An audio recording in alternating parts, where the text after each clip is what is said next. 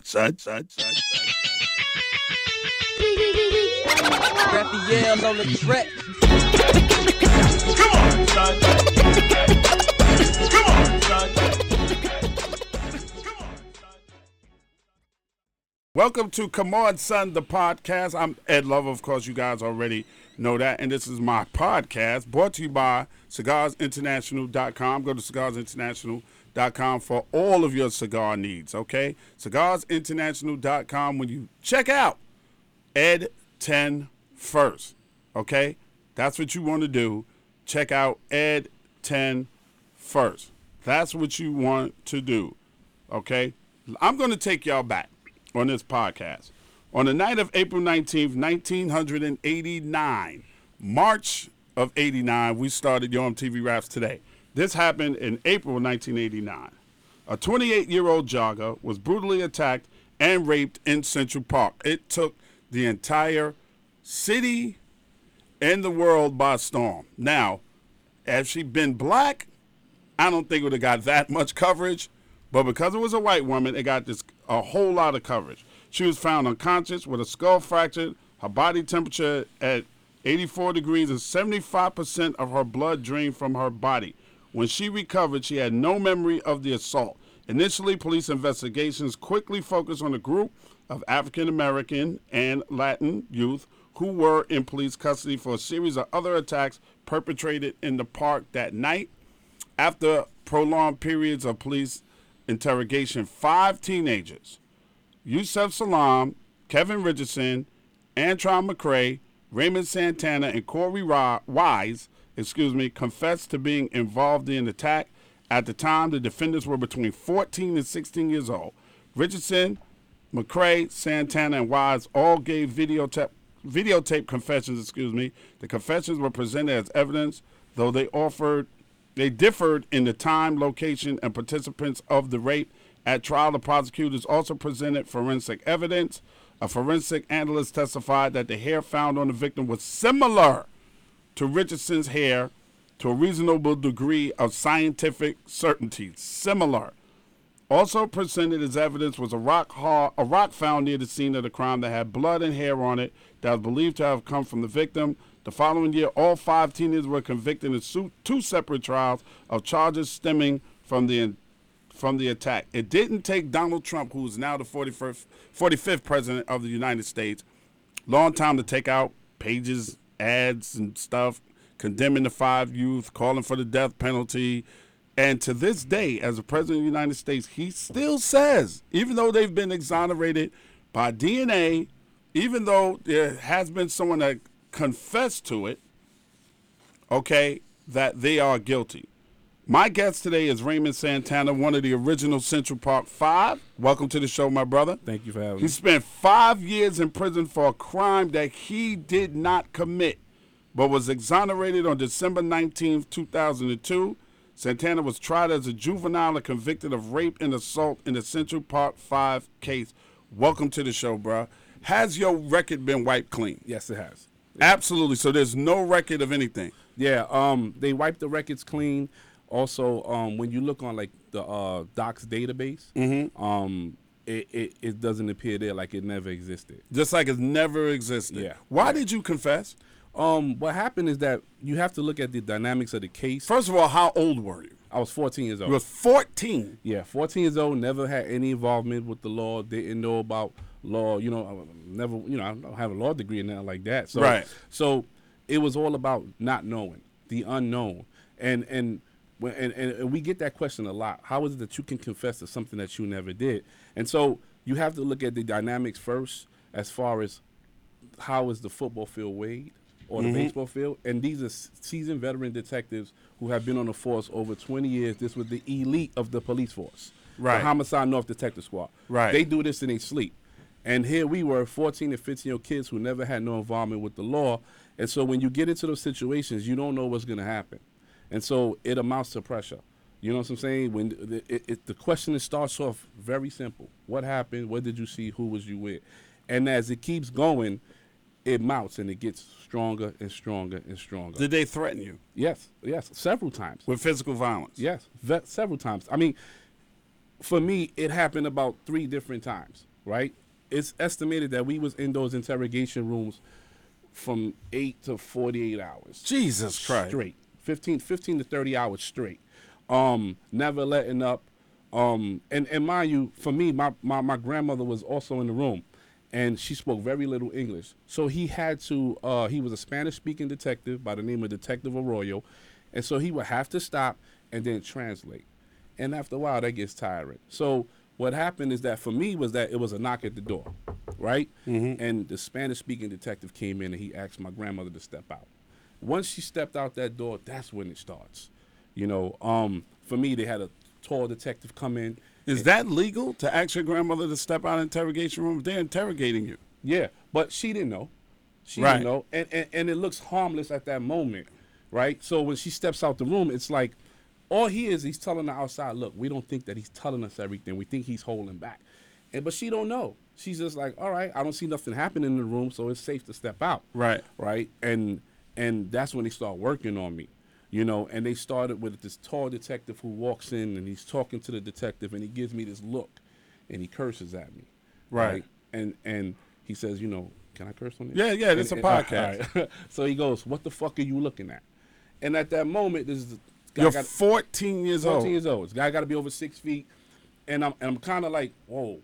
And then he has a cup of coffee in his hand and he makes like this step like he's going to come towards me. Right. And at that moment, the knock comes back.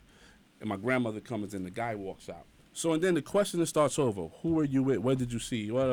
But they was more focused on the jogger, which we had no knowledge of. We never saw a jogger, nothing. What were you doing in the park? What happened was that on April 19th, it was a holiday, right? So we didn't have school.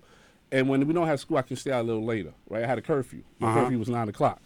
And some of my boys was like, we going to a party over in Schaumburg houses. Okay. And so back then we was like, all right, let's go over to Schaumburg. Let's see if we can bag some of the girls and whatever. Absolutely. And so we go over to Schaumburg, and the Schaumburg boys, they was in, you know, that's their backyard. And so me going with a group went over there, and that's how that group became very big. Okay. Now, whose idea was it to go in the park? I don't know. You know what I'm saying? But the 110th Street entrance is right across the street. Right. So it starts off with, let's just go there. And I just follow. Originally, I was born in Harlem. I moved to the Bronx, and then I came back to Harlem. I never been in the park like that. So this was just me being a follower, following my boys. Right. You know As we've all done it. And that's what happened. And that's how I got caught up. I didn't know Yusuf. I didn't know Antron. I didn't know Corey. I didn't know Kevin. Wow. I didn't know none of them. You know what I'm saying? And so, and you know, when you look at the tactics, that's how it's easy to understand how we was able to be manipulated because we didn't know each other. Right. I didn't know them. Right. You know? And so when you get back to the questioning, by the time the second knock comes at the door, it's the same detective. He takes my grandmother back out. And at this time, between each knock, it's hours have passed. Nobody said you're under arrest. Nobody read you your rights. No. Nothing. No. It's just, and at that point, we're 14 years old. We don't even know what Miranda rights are. That's right. You don't know that you could get up and leave. We don't know. If you're not going to arrest me, I could go. You don't know that at 14 years old. You know what No. I'm saying? All we know is that we're there and we're answering questions, and they keep talking about this woman that we know nothing of. The second knock comes and he takes my grandmother out. Now this time a short detective comes in. He has red hair. And he starts talking about me. That's the little motherfucker that did it. He's like, yeah, but he don't want to give us everything. So this dude pulls up a chair next to me, and he starts to talk very forcefully in my ear. You know you fucking did it. You stuck your fucking dick in her. You're going to jail. At this point, I'm kind of shook. Now I'm like, whoa, because he's actually here. Right. The detective in front of me, he gets up. He starts yelling at me. So they both hitting me from both angles. The knock comes back. My grandmother comes in. They proceed like nothing happened. Right. All right, Raymond, start from the top. What happened? Give us the whole thing. I tell him the story, but I get to the jogger. I don't know. How can I tell you something that I don't know? I never saw it. So at this point, the knock comes back again. And my grandmother steps out, right? And at this point, the detective who's actually questioning me is the one who bangs on the table. I'm tired of this shit. You're not telling me what I want to hear. You know what it is. And I'm like, I don't know nothing. Now he lunges at me like he's going to grab me. At this point, I feel I'm not going to make it out this precinct. Right. I'm about to die. I'm about to die. And you're 14. And I'm 14. And your mind is so underdeveloped, it's totally ridiculous. It's racing. And so at that point, when he lunges towards me, there's another detective in the room who I didn't see come in, right? And he's standing in the corner. And at that moment when Detective Royal lunges towards me, this detective runs in and stops him, right? And he yells at him, "What the fuck are you doing? Are you crazy? Get the fuck," kicks him out the room. Right. Walks him to the door, closes the door, and now I'm sitting there like, this dude just saved my life. You know what I'm saying? I don't know who he is, but he just saved me. He's a good guy. He's a good guy. He's a good guy. And this is how he comes back and he starts to say, "You know, Raymond, you know, I know you a good kid. I know you ain't do this shit. Right. These kids, you know, they in precincts saying that you did it, and I don't want to see you go to jail for them. I need help." And I'm still like, Lying like a motherfucker. how can I help you when I don't know? Right. So, you know, he had to feed me stuff that they perceived to be facts. So like for like the brick, how that came about was that because he asked me, he said, you know, this woman running the park lost a lot of blood. We don't know if she gonna make it. She might die. Something had to be used with her injuries because she sustained all these injuries in the face and the head area. And he said, a rock, a brick, a pipe. Something had to be used, Raymond. I don't know what it was. What was it? Right. And as a 14-year-old kid, I'm sitting there like, damn, how do I get out this shit? Right? And so the breaking point for me was that he just showed me this picture of Kevin Richardson. And he said, "Do you know who this person is?" And I said, "No." And he said, "That's Kevin Richardson. He got arrested tonight also. Do you see that scratch on his face?" And I said, "All right, I can see it in the photo." Right. And he says, "That came from the woman. She was fighting him off and she scratched him on the face. Now he going to jail, but I don't want you to go to jail. So I need your help." And then he just sat back and waited for me. Right? And that was my cracking point. That I just said, well, Kevin did it. Right. Well, what did Kevin do? Well, Kevin raped her. You know what I'm saying? I couldn't tell him details because I didn't know. And from there, he just fed it to me. What he perceived to be the facts is what he fed me. And that's how that part came about. Wow. Wow. And so even the brick, you know, when it's presented at trial as the weapon that was used in the case, when it's retested years later, there's nothing on it. Right. You know what I'm saying? But that brick made the front page of the Newsday. Right. You know, and that's how sometimes it's hard for older adults to look at that and say, you know, how can somebody confess? But when you apply pressure at the right time and the person feel like they're hopeless and they can't get away. Well, at that time in 1989, yeah, you could say, you have to remember that you guys are 14, 15, the oldest one being 16 years old. Yeah. They're kids.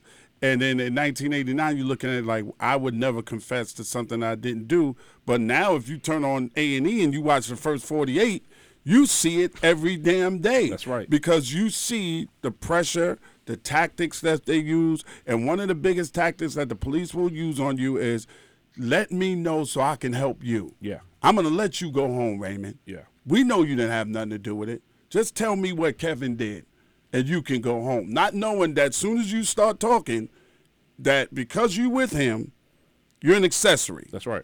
That you're just as guilty as, and it's the kind of shit, like, I got to teach my kid. Mm-hmm. Like, if you're in a car with niggas and niggas got a gun, they throw it on the floor, you're going to jail for that gun. Yeah. But Dad, I ain't do nothing. If you with your man lean out the car and shoot somebody, you need to, as soon as he drop you off, take your ass to the precinct and tell on him, because you're an accessory to murder if that person dies. And you don't know because you're 14 years old. You've never been arrested for anything before. No, never. And it happens all the time. It happens all the time. Right. You were being raised by your grandmother? No, I was being raised by my dad. Okay. And he had to go to work. And because it was just a disappearance ticket, family court. Right. He was like, all right, just stay with him. They're going to let him go. Just take him home. I'll deal with him later. Right. You know? And that turned into 7 years later. You know, that's just how it went. Wow. You know, and the whole time, so even when they take the DNA evidence from us and they took handprints, footprints, hair, blood samples, they took our clothes, everything. And they thought it was a slam dunk case, and then they sent it to the lab and nothing came back as a match. There's nothing on it. So how in the fuck did you get convicted? And that's what, and so even us as 14 and 15-year-old kids, we said this would tell people like something's wrong. Right. This would tell the DA, the police, backtrack. Maybe we slipped up somewhere, and they never did. They took a square piece and stuck it in the circle and said it looks nice. Put a bow on it and let's go. Because what happened was that when we were arrested, within the first 2 weeks of this case, there were over 400 articles written about the Central Park jogging case. Mm-hmm. So it already made people's minds up predetermined. Somebody got paid for it. Somebody got to pay for it, and this was the early of the criminalization of the black man. Right. Right. You know how Trayvon, yeah, he wear a hoodie, so it made it look bad. Right. He had Michael Brown. He got caught stealing out of a store. Right. The stuff that they put out there to make people go, well, maybe he was at the wrong. Right. Y'all were wilding. Coined the phrase wilding. Yeah. Y'all were wilding in the park, assaulting people, fighting people, and robbing people. And that didn't even come from us. That was something that they made up and gave it a meaning to say, like, this is what it means. Right. Packs of kids rampaging through places they're not supposed to be. Were y'all just hanging out? Hanging out. Chilling? Chilling. Drinking have a little beer or something? Not even drinking. Just hanging out because they were still that party. But right. What happened was that this group walked into Central Park and kept walking. Now, it was, over 30 kids. Some of them dudes were doing bad things. Some of them, a lot. It wasn't just the 5 of us who went to jail. It was 30 of y'all, 30, 40 kids. It could have been Central Park 15 because there's a bunch of kids who got robbery charges, assault charges, and took those charges and said, I was guilty, I'm going to serve my time. But there was never no woman. You know what I'm saying? Right. And so we were the ones who were the most naive, who didn't do anything but got caught up. Right. So when they came in, okay, so initially when the cops came, they rounded up everybody? No. It took them.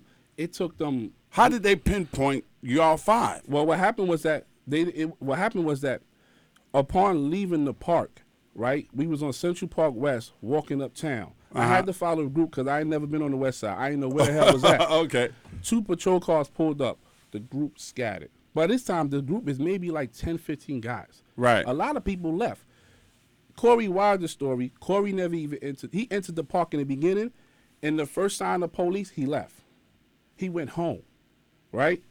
And so here, these 2 patrol car pulls up, the crowd scatters. One officer grabs me, another officer grabs a guy by the name of Stephen Lopez, puts us on the wall, arrests us, handcuffed us, put us in the car, and then the one officer, he jumps over the wall and he goes to chase after somebody else, and he catches Kevin Richardson, right? And so that's how we wound up in the precinct. So that night it was me, Stephen Lopez, Kevin Richardson, Lamont McCall, and a guy and another kid, right? These ain't part of the Central Park 5. Their names are not there, right? It was us 5 that was originally in the precinct that night. Now, due to interviewing, then they got names. So they went back and said, okay, they went looking, they had a list of kids they went looking for.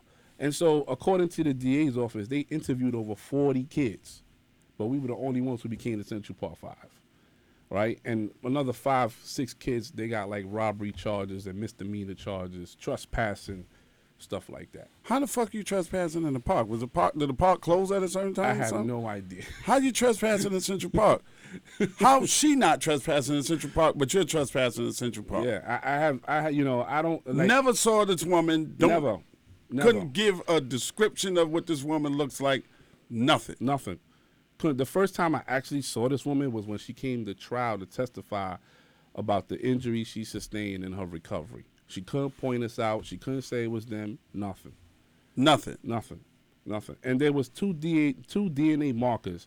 There was a sock that had semen on it, and then there was semen that was found in her. Right. And none of that stuff connected to none of us.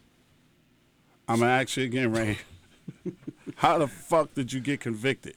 And we say this all the time. How the fuck did we get convicted? Like it was, a jury came back and said that you were guilty. A jury came back. And said no DNA, no eyewitness account of nothing. No, the woman couldn't say, yeah, he did it. He got on top of me. He penetrated me. This one hit me with the brick. This one. It was there's only one person's semen inside of her, right? That's it. One person. Which turned out to be years later when you get exonerated that this guy that had been doing shit like that. Yeah. He was known as the East Side Slasher, right. East Side Rapist. East Side Rapist. That was his semen inside of her. Yeah. Okay. Your semen, your DNA, no fingerprints on her, no hair. Nothing. Nothing. What the fuck did they present to the jury that made the jury say, yeah, they did it? Videotape statements of us telling the story and written statements. Right. And so in the documentary, you know, let's talk about this one juror who holds out. He tries to hold out as long as he can. And when me and him had a conversation years later, he says, you know, Ray, the thing that had me so complex, you know, about this case was that your story was different than Antron's. Yusuf never even made a statement. So it was only 2 statements in this trial. Right. If I believe yours, I can't believe Antron's. Right. It's 2 different stories. 2 totally different stories. So he's like, so how do I convict any of you guys? But the jury was like, they put pressure on him to convict us. Wow. The rest of them, everybody else, just wanted to blame.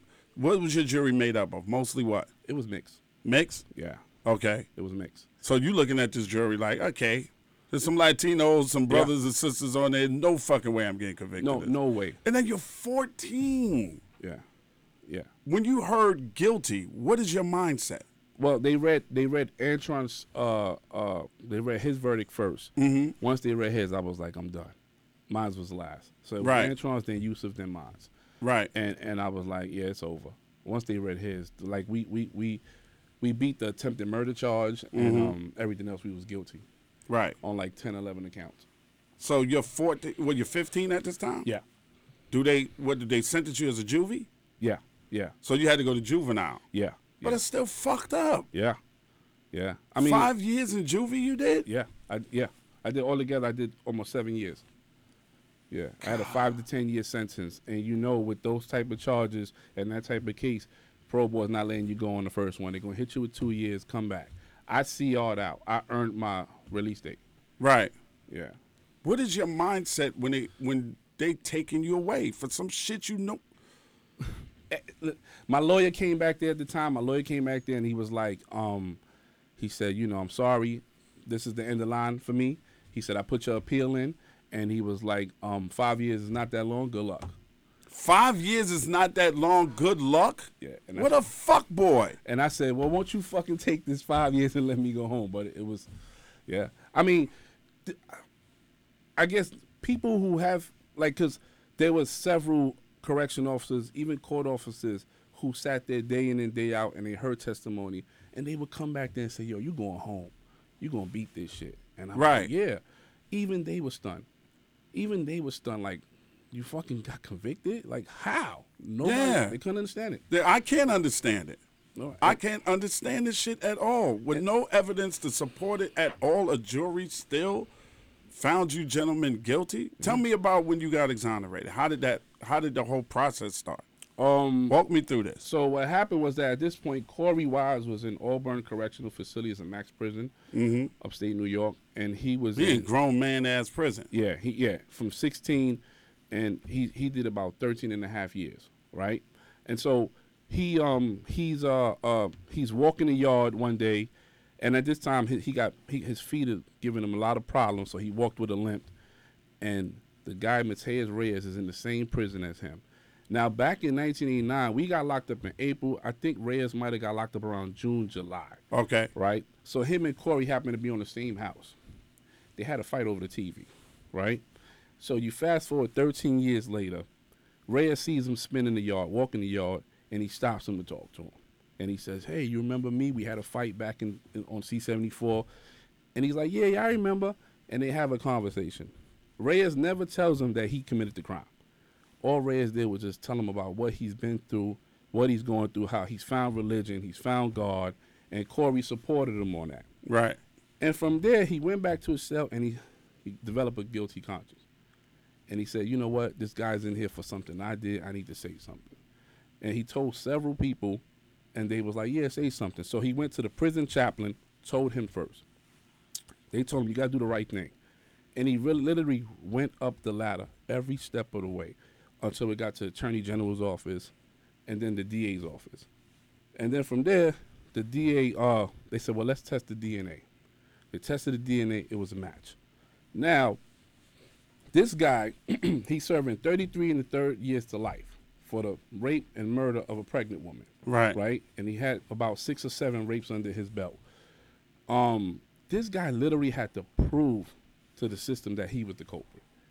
Like, if he would have said, well, it was me and they was there, they would have wrapped it up and said, oh, yeah, we got the last man, we good. Right. But because he was saying, no, you know my M.O., I do all my crimes by myself. All his victims are bound and gagged with the same injuries, right? And that's with their hands to the face because he tied them up and he blinded them so they couldn't ID him. Right. And so he literally, there was an 8-month to a year-long investigation, right, of them trying to connect us, right? And so still. Even after the DNA comes back. Even after DNA comes back. And this guy, and we sitting there and this dude is like, I'm going to show you how real it is. He gave them about 4 unsolved cases. They went back and reinvestigated those, and they was like, oh, he did these. So he's like, I'm telling you the truth. Like, these dudes ain't had nothing to do with it. And so the whole investigation, they're trying to connect us. We found during our civil trial, we got some documents from one of the lead detectives who was trying to help with the reinvestigation because there was a problem between them and Robin Morgenthau, who was the head DA at the time. Mm-hmm. He wouldn't let them in the investigation because we found a notepad, and the notepad had like 3 points, and one of the points was connect the boys to Reyes. So here was the DA's office saying, nah, we can't trust you guys because you guys are dirty and you guys are trying to frame these kids again, And at this point, the commissioner was Ray Kelly. Mm-hmm. And we did his deposition, and Ray Kelly actually sat in a deposition and said, Reyes is incredible. He isn't credible for the jogger case, but he's credible for the murder and the 7 or 8 other rapes. Why isn't he credible for the jogger case? And we sat there like, are you serious? Was Ray Kelly the head of police department when you got convicted? No, was not. He came in many years after. Right. They even tried to assign. He came first to the DA's office and he said, I want to help out with the investigation. I'm gonna give you a department, strictly be under you guys, and you do whatever you want with them. This was the Homicide North Detective Squad. Right. The same department that convicted you. They tried to give him the same department to help with the reinvestigation. Right. That don't make sense. That don't make sense. And at this point, the DA's office was like, no. And we have an email from the DA's office telling them, you guys are dirty. There's stuff being leaked to the media. You guys are doing all this underhand stuff. You will not talk to Reyes. Like, we got it.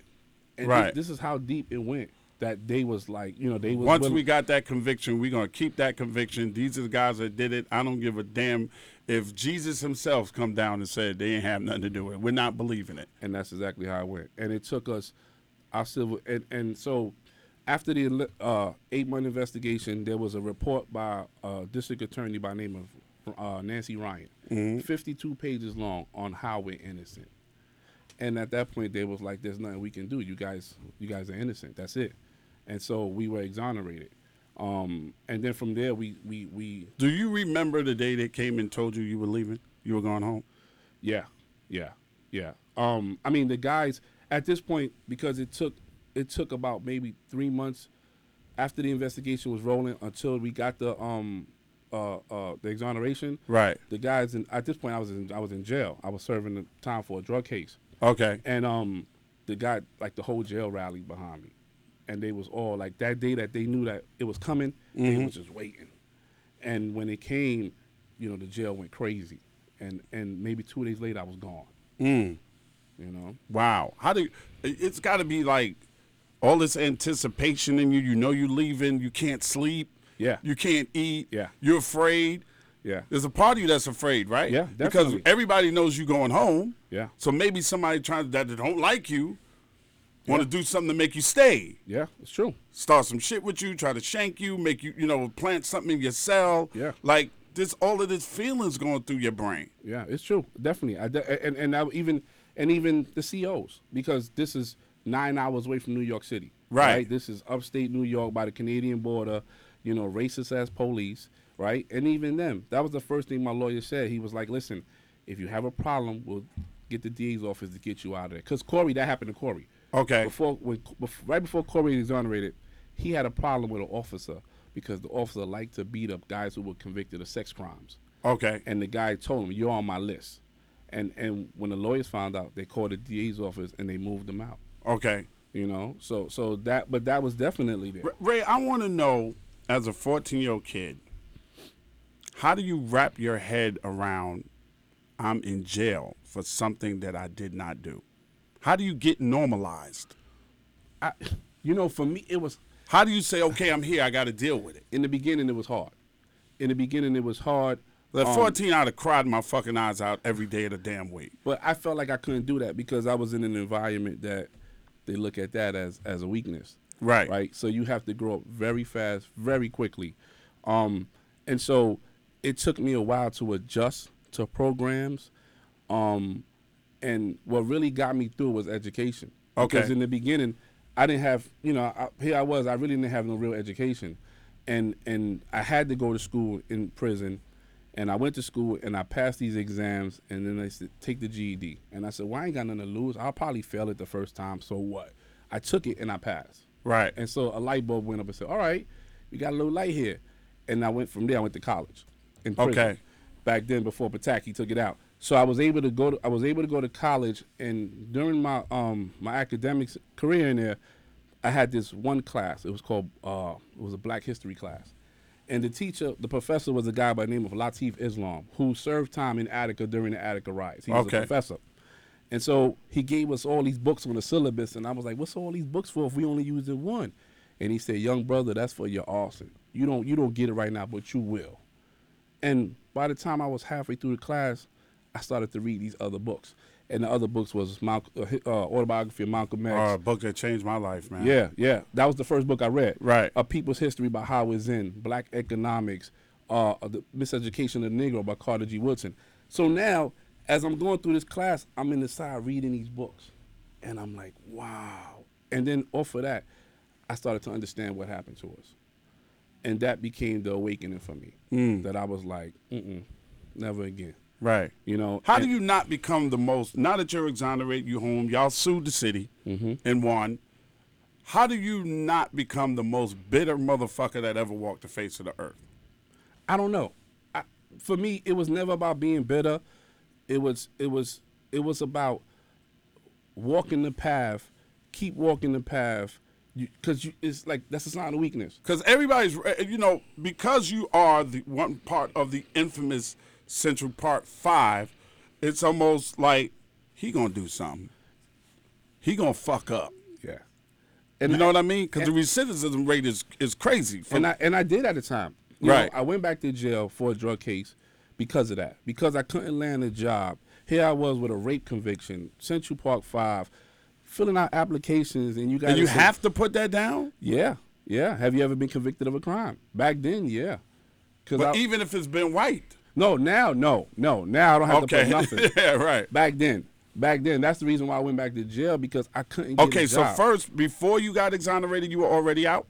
No, I was in jail. Okay, you was in jail, and then you get exonerated, then you come home. Then I come home. And you still have to write down. No, at that point, no. Okay. At that point, no. At that point, I went back to college. I was trying to work on finishing up a degree. I was working at Medgar Evers College at the time. They were very supportive of me. And then what happened was I had a baby. My girl at the time had a daughter. I had my daughter. And I was like, I gotta go to work. You know what I'm saying? So I put the college on hold, and then I went to work. But because I was exonerated, because I was part of the Central Park 5, there was another part of the story, and that became the activism part. Right. Like now you have to go out there, you have to speak, you have to walk the walk, you got to walk on eggshells. You got a civil suit pending. They're not going to pay you, right? You got to fight for that. Right. So that was another. Why is that such a problem?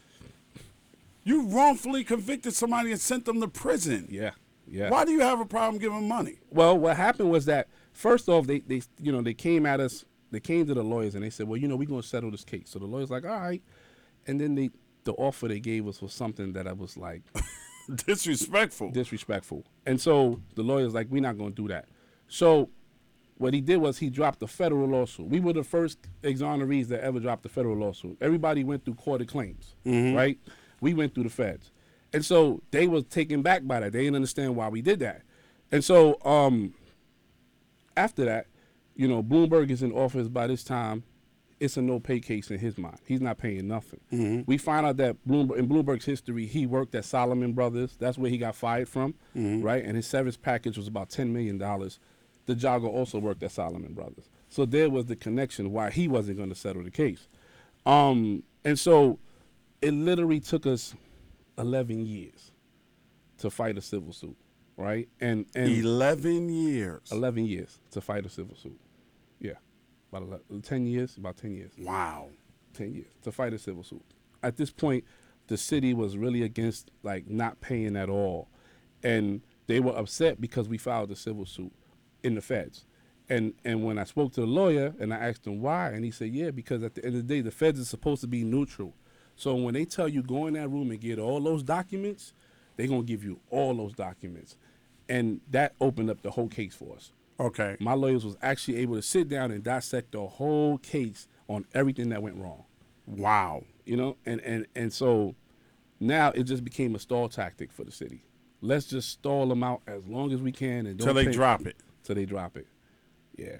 But And you guys had the wherewithal to stay with it. Yeah. Because it could happen to somebody else. And, Exactly. let it be an example Yeah. to the next kid that walks into a park that gets thrown into the back of a police car and interrogated for 72 hours and wrongfully convicted with no DNA. You know, we looked at the Khalif Browder story. Mm-hmm. So sad. And they do it all the fucking time. Yeah. Yeah. All the time. All the time. Even for exonerees, people who have been exonerated, you know, you come out, you file a case, you file a suit, you try to get some money, they fight you on that. Right. We was the first case that like kicked that door in and was like, nah, we not having it. And now behind us, a lot of exonerees have gotten paid. Right. You know? Yeah. But And you see it in other states and other places around the country. You see guys coming home 17 years convicted for murder they didn't yeah. do. And then they want to give them, give them $350,000. I did 17 fucking years. What are you talking about? Yeah. Yeah. My thought process should be if you wrongfully convicted, it should be at least $1 million a year for every year I done spent locked up. You could have lost your life in there. That's right. That's right. You could have died in there. Yeah. For some shit that you didn't do, and you were 14 years old. Mm-hmm. I remember this shit like it was yesterday. It was fucking war on young black men in America. It was war. If you was up, we couldn't even walk around in a pack of more than 3. Yeah. Because we were fucking scared. Over 40 states changed juvenile laws behind our case. Hillary Clinton, you know, with Bill Clinton at the time saying super predator. Super predator. That was due to us. Right. That was due to us. Isn't that funny? Yeah. How that super predator shit came to bite her in the ass? Yeah. And then she wondered why we didn't vote for her for president. Yeah. If we would have went out for her the way we went out for Barack, she would be the president of the United States right now. That's 100%. And she don't get it. That super predator shit that you backed your husband on. Yeah. And a lot of young black people went to jail because of that. And the 3 strikes law came under your fucking husband, bitch. That's right.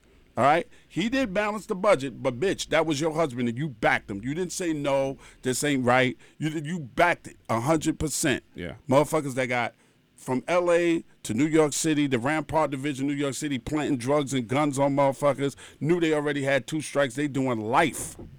100% correct. You backed it. Yeah. All right? Y'all back it because what the government does is use scare tactics to keep white people, to give them money for war and to give them money for more policing. That's right. They use 100%. scare tactics. That's right. It's been going on from day one. These are all black people predators. They angry about everything. They don't know how to fucking act. Blacks and Latinos, look at them. They predators. We got to do something. To say one crime, 40 different states change the law. Yeah. Yeah. I never heard the word wilding before until your case. Yeah. That word wasn't even And at out the same there. time, in New Jersey, there was a case where it was like 5 white kids and they raped or sexually assaulted a girl who was like mentally retarded. Yes. And they were looked at as, oh, well, these are just boys. Right. They're just boys. But for us, we were monsters. We were urban terrorists. We were super predators. You know, you look at you know, how they have the people in the courtroom that draw the sketches. Yeah. And you look at how she sketched us. And even she said it. She apologized years later. And she said, yeah, you know, I did draw these boys in a dark light. Like to make them look like they were savages and to Right. make them look like they were monsters. And this shit happened to you because you went to a party at Schaumburg and walked into Central Park. Yeah, didn't even get to the party. That's all you did. That's all I did. That's all I did. That's all I did. Unbelievable. And because of that decision, you know, But that's not a bad decision. it's not a bad It's decision. not like motherfuckers said, yo, I'm going to go rob this bank or we're going to rob this grocery store. Ray, stand stand the fuck outside and look out. If you see police go woo woo, and you were scared to death, so you like, all right, I'm gonna do that. All right, dummy, when they went in the store, you should have fucking ran. Yeah, should have ran. Right? Yeah. But all you did was anything that I would have did. You introduced me to your nephew would have did it, my son would have did it. Anything that any young kid would do. Oh, there's a party? Let's go. Oh, y'all going to the park? Let's go. Let's walk in the park. And then all of a sudden, I'm going to fucking what? Yeah. You ruined my life. Yeah. Yeah. You put a tag on me. Yeah. That I can't get rid of. Right. I will always be part of the Central Park 5. Dudes that you ain't know. Yeah. It's not like, we thought y'all were cool. We thought all y'all motherfuckers was together. We thought, serious, the way, this is why I always listen to people now, and I think somebody said it the other day. I did a thing on Biggie and Tupac, and the producer of the show said, look behind the headlines. Don't believe every fucking thing you read, because what we thought was, oh, them 5 motherfuckers was in the park. I never believed the wild and shit, because I'm like, white people don't know what the fuck they talking about. All right? So I was like, but they know each other? I didn't know until this day, till you just said, I ain't even know the motherfucker. I didn't know him. That's why it was so easy to say, all right, the pressure's on. I don't know Kevin. And yeah, I'm going to lie, because that's what I do as a 14-year-old kid. Absolutely. Anything to save my ass. I want to go home. That's it. You got to figure that shit out later on, not me. You know what I'm saying? And right. So I lied on him. You know what I'm saying? Yusuf is not in my statement. Antron is in my statement a little bit. And Steven Lopez was in my statement a little bit. Because Steven Lopez got arrested with me that night. Kevin got arrested that night. I didn't even know. Whatever happened to Steven Lopez? He wound up copping out to a robbery charge. Okay. And that was it. Because he was the last person that was supposed to go to trial. And they did he cop out to something he didn't do, though? Yeah, he did. He copped out to something he didn't do. And let me say, this is crazy, because now at this point I'm already upstate. I'm serving the 5 to 10 years. They bring me back down and they offer me a deal. And they said, testify against Steve Lopez and we'll drop all your charges. And I said, fuck y'all, I'm not testifying against him. Let him beat it, let him go home. And he copped out, and a couple months later he was in the cell right next to me. Really? Really. And he told me, he said, I was scared, Ray. He said, after I saw those 2 trials and everybody got convicted, I thought I was gone. So I just pleaded. To something that he absolutely didn't do. To something that he absolutely did not do. So the motherfuckers who were actually wilding, did they catch any of them? One person who actually did something, and he had an assault charge. He served a year, and he said it to this day. Yeah, I did that. It was a guy by the name of John Lachlan who was running on the reservoir, and this kid Jermaine Robinson walked up to him and punched him in his face and assaulted him. Right. And he's the only person who said, I'm guilty of that. He did 1 year. Did 1 year. 1 year. Didn't hit him with the rape. None of that. None of that other shit. None of that other shit. I can't even, Ray, I can't even. He's the only Raymond person. Santana is my podcast guest today for Central Park 5. I can't wrap my mind around that. I can't wrap my mind around. It's the biggest fear. And one of the white people out here that's listening to my podcast, I'm not jumping on you because you were born white, but I need you to understand where we're coming from as minorities in this country. And if you get a better understanding of it, then maybe we can change things. Our biggest fear is not your fear. Raymond has lived the nightmare that has been my biggest fear from the time that I was old enough to understand what this world was about.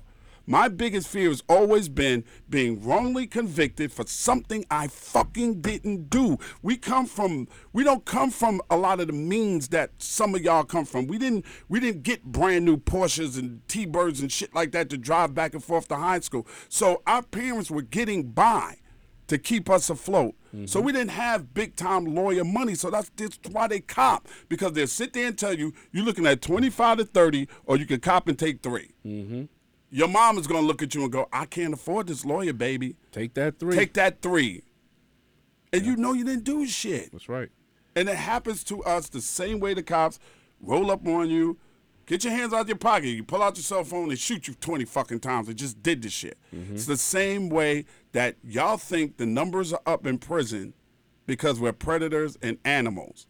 And you are a living testament that the numbers are up in prison because they railroad motherfuckers in prison. That's right. Because it's all about that budget. When Bloomberg came into office, look at the police budget and how much it jumped each year. Right. And then he told you, I want the police force to be a small army. And you're talking budgets of $3.3 billion, $3.4 billion, $3.6 billion. And how do you get the city council and the people to approve that budget?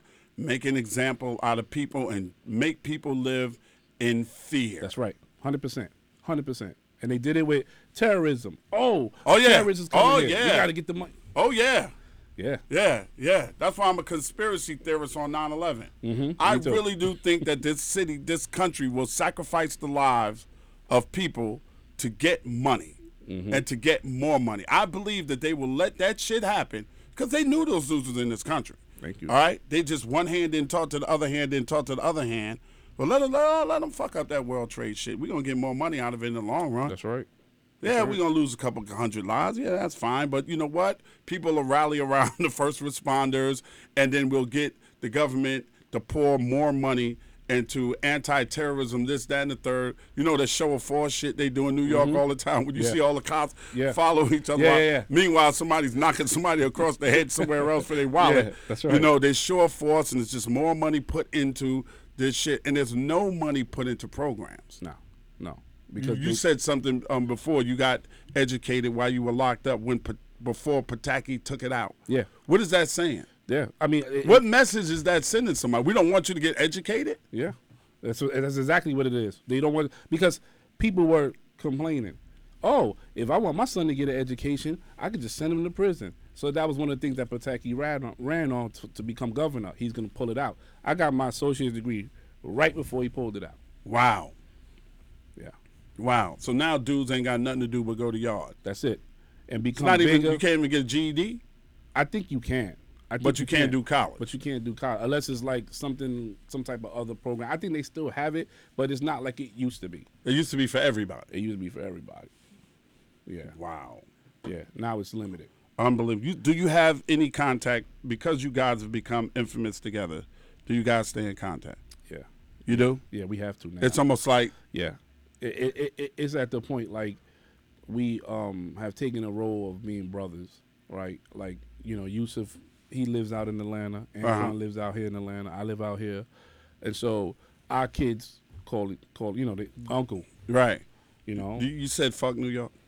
I didn't say fuck New York. I didn't. You just ain't want to be around. That shit have to be, I don't blame you, though. Yeah.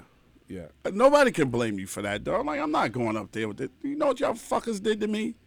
I'm not going up there. I don't. Have you been back to Central Park? No, never. Never. Now, I lived, before I moved out here, I lived on 111th Street between Park and Madison. Know it well. Right? And when my daughter was little, I wouldn't even go in that direction because you know how they got all those playgrounds. Right. I didn't want her to be like, Dad, can I go in there? So I would never go over there. I would take her to other playgrounds until she got old enough to understand, you know, nah. And because I lived over there, I see it all the time, walk by it, but I'm not going in that motherfucker. I can't blame you, bro. They got to bring back some horrible Yeah. memories. Yeah. I mean, you know, to walk down, you know, a Central Park West and see the actual spot where I got picked up. Right. You know what I'm saying? Like, I'm not walking this way either no more. I'm going to turn back, go the other way. Right. Like, it just, that's how it is. Did it take away your faith in the justice system? It did at that point. It did. For a long time. I mean, my faith was questioned, even spirituality. You know, it was questioned a lot. Right. You know, and then. I mean, right before you walked in to do this podcast, you know, I had another guest here, Pastor John Gray. Did it, and has such a firm, solid belief in God and the power and workings of God and the power workings of Jesus. Did you question that? Yeah, I did at one time. I did. It took me a long time to not question it. And one of the things was, as I got older, as the four of us stepped into the role of being part of the Central Park Five, and then we looked at where we were at our lives, how we had our kids and we had our health and the platform we was given, then it was like this was part of the process. You know, and we accepted it. And I got that question, you know, they always tell me, they ask me this question, they say, well, if you can go back, would you change it? And I say, nah, I can't. I wouldn't, because I don't know where I would have been back then. Mm-hmm. This was the path that I was given, and I walked it, and I'm still walking it, and I'm successful at it. You know what I'm saying? To an extent that we are winners. We have fought the system. I got my health. I got my daughter. You know what I'm saying? We have our kids. I can't take it back. Right. I got to keep going forward. And you gain through a tragedy or something that happened to you, you gain brothers. Yeah. You know, you gain something, and now your voice means something. Yeah, definitely. You know, who knows what Raymond Santana would have been, you know what I mean? That's what I'm saying. But your voice means something, so it's kind of like there was a blessing It's in there. in all of that. It's just sometimes it's tough to see it. Yeah. You know, but that's the grace of God that you're still here and you're still living, man. What do you tell other young people? Because I don't want us to have to live our lives in fear, but it's almost like we have to. Mm-hmm. Mm-hmm. And I tell them, I say, one thing that we have, these young kids that we didn't have that they have is social media. Right. That's one aspect of it. Because these kids nowadays, you can tell them something and they'll go on there and Google it 2 seconds and then they'll say you're lying. So they do have that. They do have that. That ability of not being afraid to speak out, right? They do have that. They're not taking stuff on face value. They're really doing the research. They're looking at it. They're dissecting it, and then they're calling you on it. So, I tell them, but there's still things that you guys don't know, like what happened to us. When you get in that precinct, you know what I'm saying? Those tactics that the police use. That's right. You have to arm yourself. You have to be aware of that. I found, and the funny thing is I found out just actually by watching like live trials on television. I remember some kid or somebody was going through the thing, and he said, well, the police said that they would help me, and then the police said that the guy in the other room said that I did it. He was actually there for the crime and shouldn't have had nothing to do with it. But once the cop said, well, he said you shot him. I shot him. I ain't the one that shot him. He shot him. You got to, you know what I mean? That's one of the tactics that they use. I was just there. Yeah. I see it on the first 48 all the time. They don't understand that you're an accessory for being there. Yeah. I was just there. We were just supposed to take the weed. He the one that shot him. Well, somebody died in the commission of a crime, so now you got a capital murder case instead of a regular murder case. Yeah. But what you don't understand is you can't control other people when you get in the room. The plan always start out right. We're just going to run up in here. These niggas got weed and money. We're going to take this weed. Nobody's going to get hurt. Yeah.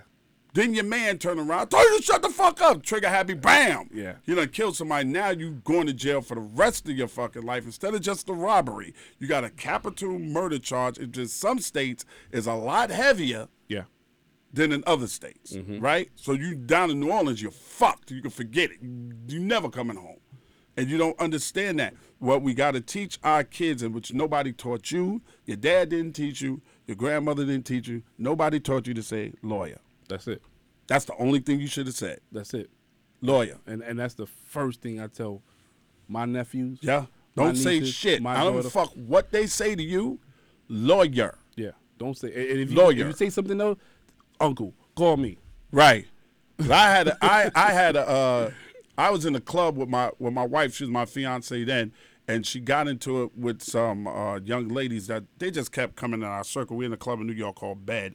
And they got into it. The girl just kept bumping into it. She asked her nicely to stop. The girls were trying to get my attention, and they kept bumping into my wife, being haters. These white girls. And my wife just kept asking to stop, and the girl threw a drink in her face. And they got to scrapping, and then a young lady came. I'm trying to break it up, and the young lady comes with fucking like a Magnum bottle over her head, and I clocked her. Yeah. Knocked the shit out of her. I got arrested for it, and when I got arrested, I went home, and what I should have did is went to the precinct. This is how dumb I am. Went to the precinct and my wife filed assault charges on them also. But me, like a dummy, let's go. Went home. She goes file charges on me. I don't go to work the next day because I fucking knew they was going to come looking for me. So I got my attorney. I turned myself in. I get in the precinct. They love to do the perp walk on Ed Lover so it can be in the papers. Yeah. So I do the perp walk. I get in there, and here comes the hip hop police. Ed, we just want your side of the story. Lawyer. That's it. Ed, we just wanted to say, we out here trying to look out for you. LAWYER, motherfucker.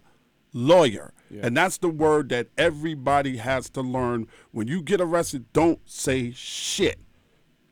You know it now, right? Oh, Believe me. You know it now. And you know 'Cause something? the trick, and I'm glad you out here teaching people and going into these schools and going into these colleges and teach these young black men and women the fucking nasty, dirty tricks that they pull on you. Yeah. They had a whole they did a whole documentary on why people confess who didn't do shit. Yeah. And I tell people, if you don't believe it, go look up the Reed technique. 7 steps on how you can get somebody to confess. This is stuff that they practice. Right. They got a guy who goes around the country teaching this shit. And even he knows, you can get somebody who is innocent to confess. Right. So they know how this stuff goes. Yeah, absolutely. And you were a kid. Yeah. And they pull this shit on grown people and it work. Yeah, they do. They put it on grown people. They put it on grown people, grown-ass people, and it works. And you're a kid, and it worked on you. Yeah, I remember Yusuf saying, this was a conspiracy. And Ken Burns told him, he said, this ain't a conspiracy. This is done deliberately. This was done. This is meant to be done to you. You know what I'm saying? You guys got to rise up above it. He knows. Like, this isn't, this is, somebody got to be on top. Somebody got to be on the bottom. They picked us to be on the bottom.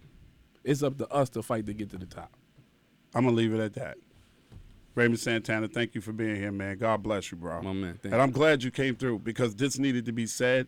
And I hope that parents that are of my age group that love my podcast will play this podcast and make your kids, especially our young black, Latino males, Latino males and black males, y'all need to hear this because this can happen to you. This can happen. It happens. It continuously happens. And until we make this shit correct, it's going to happen again. Yeah. Thank you, Raymond. I appreciate it. Thank y'all for listening to the Come On Son, the podcast, man. Y'all keep God first. Everything else will fall into place. We'll talk at you, with you, to you, and about your ass next Monday. Thanks to Krista Hayes, my executive producer, along with Kimana Paulus, my executive producer and manager. And listen, man, y'all be well, man. Till next time we ride together, slide together, laugh out loud together. Ed Lover bringing you Come On Son, the podcast. Remember, I always give you the good shit, never the bullshit. Come on, son. Now get the fuck out of here with that bullshit. This Ed Lover podcast is being done in conjunction with Cigars International. Make sure you check out cigarsinternational.com for all your cigar needs. This episode of Come On Son, the podcast, is produced and engineered by co-executive producers Kimana Paulus and Krista Hayes. Recorded at Mean Street Studios in downtown Atlanta, Georgia. This is an official Loudspeakers Network podcast.